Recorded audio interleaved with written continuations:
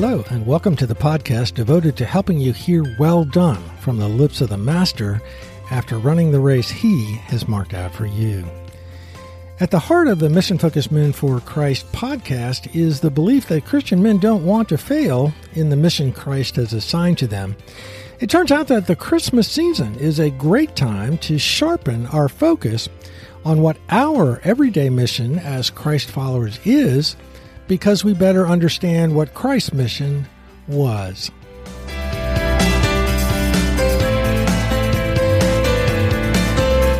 Thanks for joining us today for season number 1, episode number 4 of Mission Focused Men. My name is Gary Yeagle. Today we begin a series, Lessons for Men from the Arrival of the Messiah. Jesus' mission was not merely to come down from heaven, die for our sins, and then whisk us back to heaven when we die. If that had been Jesus' mission, then our mission would be to basically wait around until we die. So, what was Jesus' mission, and how does that impact our daily life? To understand why the Messiah had to come, we need to go all the way back to what Adam's original mission was. God's purpose in creating Adam was to bear his image, to reflect the very nature of God. Since God is the ultimate creative ruler, Adam and Eve are given their own kingdom to rule and care for. Adam and Eve were to develop the potential of their kingdom by being fruitful to produce other image bearers, and with the law of God written on their conscience, by shaping emerging culture as Earth's potential is unleashed and their descendants specialize and interact with each other, creating culture. The two verbs describing Adam's specific task were avad, to make the garden fruitful, and shamar, to protect the garden from harm. However, when Adam yielded to temptation, aligning himself with the rebellion of Satan and his angels, Adam brought decay into the garden instead of fruitfulness, and harm into the garden instead of safety. God's curse upon Adam and Eve was that the kingdom they were to rule righteously for the high king became enslaved to Satan, sin, and death.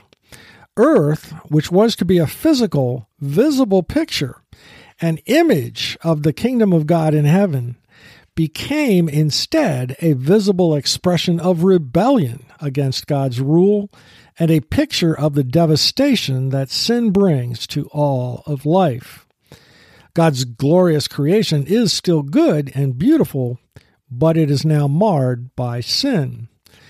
Adam's fallen kingdom, now ruled by Satan, sin, and death, became a kingdom described by the word darkness. This is the condition of the earth, Adam's kingdom, that Jesus came to change. It had become a kingdom of darkness. For example, Paul tells us that it is from this dark kingdom that believers are rescued. He writes, "He has delivered us from the domain of darkness and transferred us to the kingdom of His beloved Son." Jesus said, "And this is the judgment. The light has come into the world, and people loved the darkness rather than the light, because their works were evil." The Apostle John wrote, "This is the message we have heard from Him and proclaim to you, that God is light, and in Him is no darkness at all. If we say we have fellowship with Him while we walk in darkness, we lie and do not practice the truth." Paul describes a category of demons as cosmic powers over this present darkness. The Messiah, then, that God promised to His people was not one who would free them from the despots Rome, Assyria, or Babylon, as some Jews had thought, but one who would overthrow the far more vile and powerful despots, Satan, sin, and death, the rulers of the kingdom of darkness. This is the context that helps us understand that the Christmas story begins, "The people who walked in darkness have seen a great light. Those who dwell in a land of deep darkness, on them has light shone." For to us a child is born, to us a son is given, and the government shall be upon his shoulder, and his name shall be called Wonderful Counselor, Mighty God, Everlasting Father, Prince of Peace. Of the increase of his government and of peace there will be no end on the throne of David and over his kingdom, to establish it and to uphold it with justice and with righteousness from this time forth and forevermore. The prophecy from Isaiah 9. The Messiah's role in undoing the tragedy of Adam and Eve's rebellion had been hinted at in God's pronouncement of the curse upon the serpent. God had said, I will put enmity between you and the woman, and between your offspring and her offspring. He shall bruise your head, and you shall bruise his heel. This verse has been labeled the Proto-Evangelium, the first announcement of the gospel. One day, a second Adam would come to win back the kingdom lost by the first Adam. He would overthrow Satan, crushing his head, removing Satan and the effects of sin from his creation, and establishing his everlasting kingdom of justice and righteousness over the earth. All of life on planet Earth would be redeemed. In the meantime, Adam's descendants would be in for the fight of their lives. As one scholar writes, Genesis 3:15 prefigures history as a conflict between the father of lies and the champion of God. The followers of darkness will cling desperately to their power and imagine victory, while those who follow the rightful king are busy reclaiming the creation in his name. We are participants in this battle, which is fought upon the panorama of history. The coming of the Messiah means empowering Christ followers to reclaim culture, recovering Adam's original calling from Genesis 2:15. The Lord God put him in the Garden of Eden to work it and keep it. As we have often seen, to keep, avad in Hebrew, means to cultivate, to develop, to help to succeed. Godly masculinity means spending ourselves so others reach their potential, bringing health, wholeness, reconciliation, and life everywhere we go. We are especially drawn to the poor, the homeless, the broken, and the lost, because at the root of Jesus' mission is restoring everything broken by sin. Adam's calling to keep or protect the garden is also renewed in Christ's calling to Christian men. Adam, through his sin, invited Satan into his kingdom. The Messiah, God himself, was the only one who could defeat the evil one and his minions. Colossians 2:15 reads, When he had disarmed the rulers and authorities, he made a public display of them, having triumphed over them. Although Paul tells us that Satan was ultimately defeated at the cross, he is only disarmed, in some sense right now, not fully destroyed. He and his fallen angels remain to resist the spread of Christ's righteous kingdom of light over the earth. Adam's original calling to work and keep the garden is recovered by our leader, the second Adam, and filled with special meaning when we realize that the Messiah's mission in coming to earth was to overthrow the kingdom of darkness to establish the kingdom of light. The Christmas story shouts to us that Christian men are called to a relentless battle with the kingdom of darkness and to care well for those broken and wounded by sin in that kingdom. Let's look at 3 specific ways to battle darkness as agents of the kingdom of light. These are all given in Scripture. First, walk as children of light. Paul wrote to the Ephesians, At one time you were darkness, but now you are light in the Lord. Walk as children of light. For the fruit of light is found in all that is good and right and true. And try to discern what is pleasing to the Lord. Take no part in the unfruitful works of darkness, but instead expose them. When we realize that seeking first the kingdom of God means seeking first the kingdom of light, personal integrity becomes foundational. There is no place for hiding our sin. As long as we keep our secret sins hidden, they have tremendous power over us. Notice the link between bringing our sins into the light and Jesus' cleansing of our dirty character in this text from 1 John. John writes, God is light, and in him is no darkness at all. If we say we have fellowship with him while we walk in darkness, we lie and do not practice the truth. But if we walk in the light, as he is in the light, we have fellowship with one another, and the blood of Jesus, his Son, cleanses us from all sin. When it comes, for example, to sexual sin, it is imperative to bring the sin into the open by finding a safe confidant in a pastor or accountability partner to confess to. Otherwise, the sin will maintain its hold on us. Joe Dallas, a trainer of the Every Man's Battle Workshop, observes, sexual sin thrives in the dark. If you're caught up in any sexual vice, one thing is certain: the secrecy surrounding your behavior is what strengthens its hold on you. However ashamed you may feel about admitting your problem to another person, the reality is this: you can't overcome this on your own. If you could, wouldn't you have done so by now? Our King is light. We can't serve him and keep hiding parts of our lives from him. A second part of walking in the light is winsomely taking a stand for biblical truth, as we saw Paul saying, exposing the works of darkness. We certainly have a tremendous responsibility to expose the darkness of sin by our example of right living. As firstfruits of the new creation, we are called to show the world the glory of God's new, restored humanity, living out the upside-down values of the kingdom of God.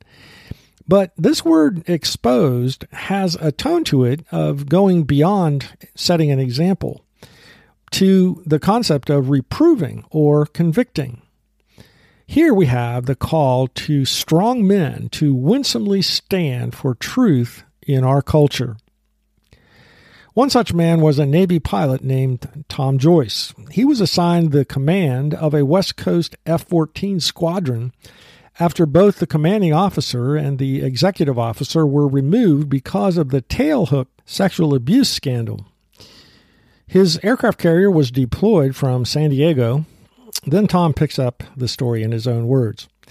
As soon as I had opportunity, because we were going into our first port visit, I got all my guys together, 36 officers in the ready room. I said, I know what the background of this squadron has been. You've lost a CO and an XO because of that. But things have changed. Here's what I'm going to do. We're heading into a port visit tomorrow, and if it comes to my attention that any one of you men has done something immoral behind your wife or girlfriend's back, I'm going to send you home. I don't care where we are on the deployment, I'm going to send you home. And 1, you will pay your own way home. And 2, you can knock on the door and explain to your wife or girlfriend why you came home. You could hear a pin drop in that room. The meeting ended. One young lieutenant came up to me and asked, "Permission to speak freely, sir?" I gave him permission. He said, "You're an idiot." I wasn't expecting that much frankness. He continued, "You can't dictate your morals on us. You can't tell us what we can do and can't do on our own free time in port." I said to him, "Number 1, adultery is a violation of the Uniform Military Code of Justice. It's against the law. Number 2, go ahead and push me. You'll be the first to go." Well, we came home 6 months later on December 23rd. I led a 10-plane formation over the flight line at Miramar Naval Air Station. Thousands of friends and family members waiting for us to come in. As the CO, I landed first. So as each pilot took his flight gear off, I went up, shook his hand, and said, "On behalf of a grateful nation, I welcome you back to the United States. Thanks so much for your great work and encouragement to me following my leadership. Now go see your family, and Merry Christmas to you." Every one of these guys, they didn't want to say it publicly, but nearly every one of these men would shake my hand, grab me close, and say, "Thanks for holding me accountable. Thanks for helping me do the right thing." That is what it looks like to walk as a child of light, bringing light into a dark place. Paul identifies another specific way to function as agents of light when he writes to the Philippians, "Do all things without grumbling or disputing, that you may be blameless and innocent, children of God, without blemish in the midst of a crooked and twisted generation, among whom you shine as lights in the world." One of the more serious sins of the children of Israel was grumbling against God. We see that in Deuteronomy 32. Grumbling and complaining about their circumstances comes naturally to those who are lost and don't know the love of Christ. They don't know the sovereign God who might be using these difficulties to get them to come to Him. Why should they trust Him? But to Paul, how could a child of God grumble about the situations God ordains? We know the love of God who bought us out of slavery to the taskmaster sin at the cost of the precious blood of His own Son. We know that God is a loving Heavenly Father who loves to give good gifts to His children. Complaining, especially for Christians, is a form of public disloyalty to the God who is in charge. How could those who get to call the holy God Abba, Father, be so disloyal? On the positive side, when we express the contentment of childlike trust that all things will work out together for good, our cheerful spirit leaps out at those around us. Proverbs 15:15 says, "The cheerful of heart has a continual feast." Contentment is a choice to be publicly loyal to God. It is to adopt the heart attitude of Habakkuk, who, like Job, faced great affliction, but in the end chose to trust in the goodness of God that was beyond his ability to comprehend. He closes his oracle in his name, Habakkuk, with these words, "Though the fig tree should not blossom, nor fruit be on the vines, the produce of the olive fail, and the fields yield no food, the flock be cut off from the fold, and there be no herd in the stalls, yet will I rejoice in the Lord. I will take joy in the God of my salvation."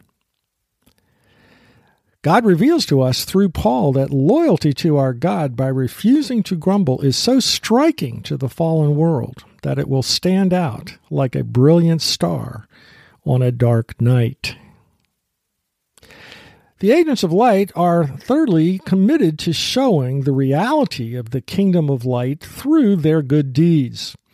Jesus said, "You are the light of the world. A city on a hill cannot be hidden, nor do people light a lamp and put it under a basket, but on a stand, and it gives light to all in the house.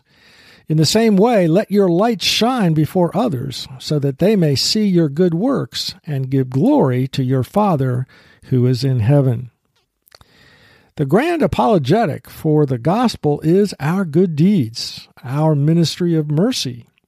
Our good deeds get the attention of the world.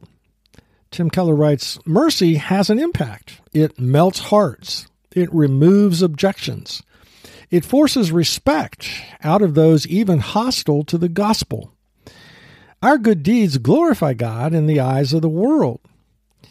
The Roman Emperor Julian tried in the 4th century to revive a paganism that was dying before the spread of Christianity. As part of his plan, he ordered that hospices must be established in every town for poor relief. This is what he said, quote, "It is disgraceful that, while the impious Galileans," his name for Christians, "support both their own poor and ours as well, all men see that our people lack aid from us." Just a historic note about the impact of good deeds.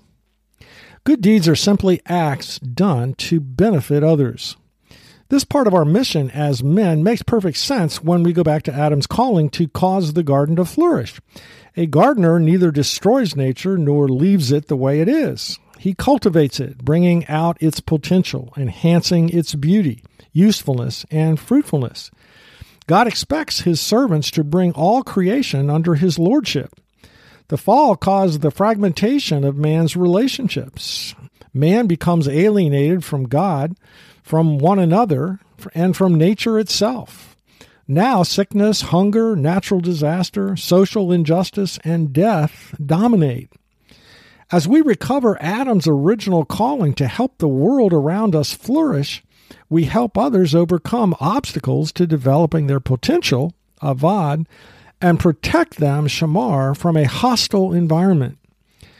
These actions are known in Scripture as good deeds, as well as mercy ministries. Here is a truth about being light to the world around us that is worth mulling over during this Christmas season. Doing good deeds that alleviate human suffering when we see it is such an essential mark of being a Christian that it can be used as a test of true faith.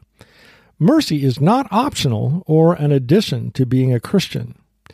As agent of the kingdom, the church seeks to bring substantial healing of the effects of sin in all areas of life, including psychological, social, economic, and physical. Let's ask God to help us do a better job of letting the world around us see the kingdom of light by flooding our portion of the world with good deeds.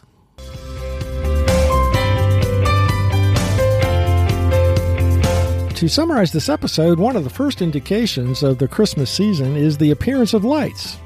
In neighborhoods and stores, millions of colorful dots of light delight our hearts. In the Northern Hemisphere, this seems especially welcome since Christmas comes at the darkest time of the year. But the lights are not just decorative, they're symbolic. The Messiah came to people who were walking in darkness. That truth has enormous significance for our own lives because it reminds us that Jesus came into the world to overthrow the kingdom of darkness and establish his kingdom of light and righteousness over planet Earth. The battle of these two kingdoms begins in the 3rd chapter of the Bible and won't end until the events of the last chapters of Revelation take place, when the earth has, quote, no need of sun or moon to shine on it, for the glory of God gives it light, and its lamp is the Lamb, and there will be no night there. In the meantime, our mission as agents of the kingdom of light is to walk in the light, being willing to bring our sin into the light, to winsomely expose the kingdom of darkness, to stand out like a bright star on a black night through the discipline of not grumbling, and to let our light shine before men by being quick to give generously to meet the needs of those God brings across our paths. For further prayerful thought, question number 1, in your own words, what is the significance of Isaiah's prophecy? The people who walked in darkness have seen a great light. Those who dwelt in a land of deep darkness, on them has light shone. See your program notes for the additional questions. Today's podcast, as all podcasts are, is available in printed format on my website, forgingbonds.org. Next week, we continue our series, Lessons for Men from the Arrival of the Messiah. If this podcast has been helpful to you, don't forget to tell other Christian men about a podcast that helps them stay focused on their mission from Christ by inspiring them each week while they commute or work out.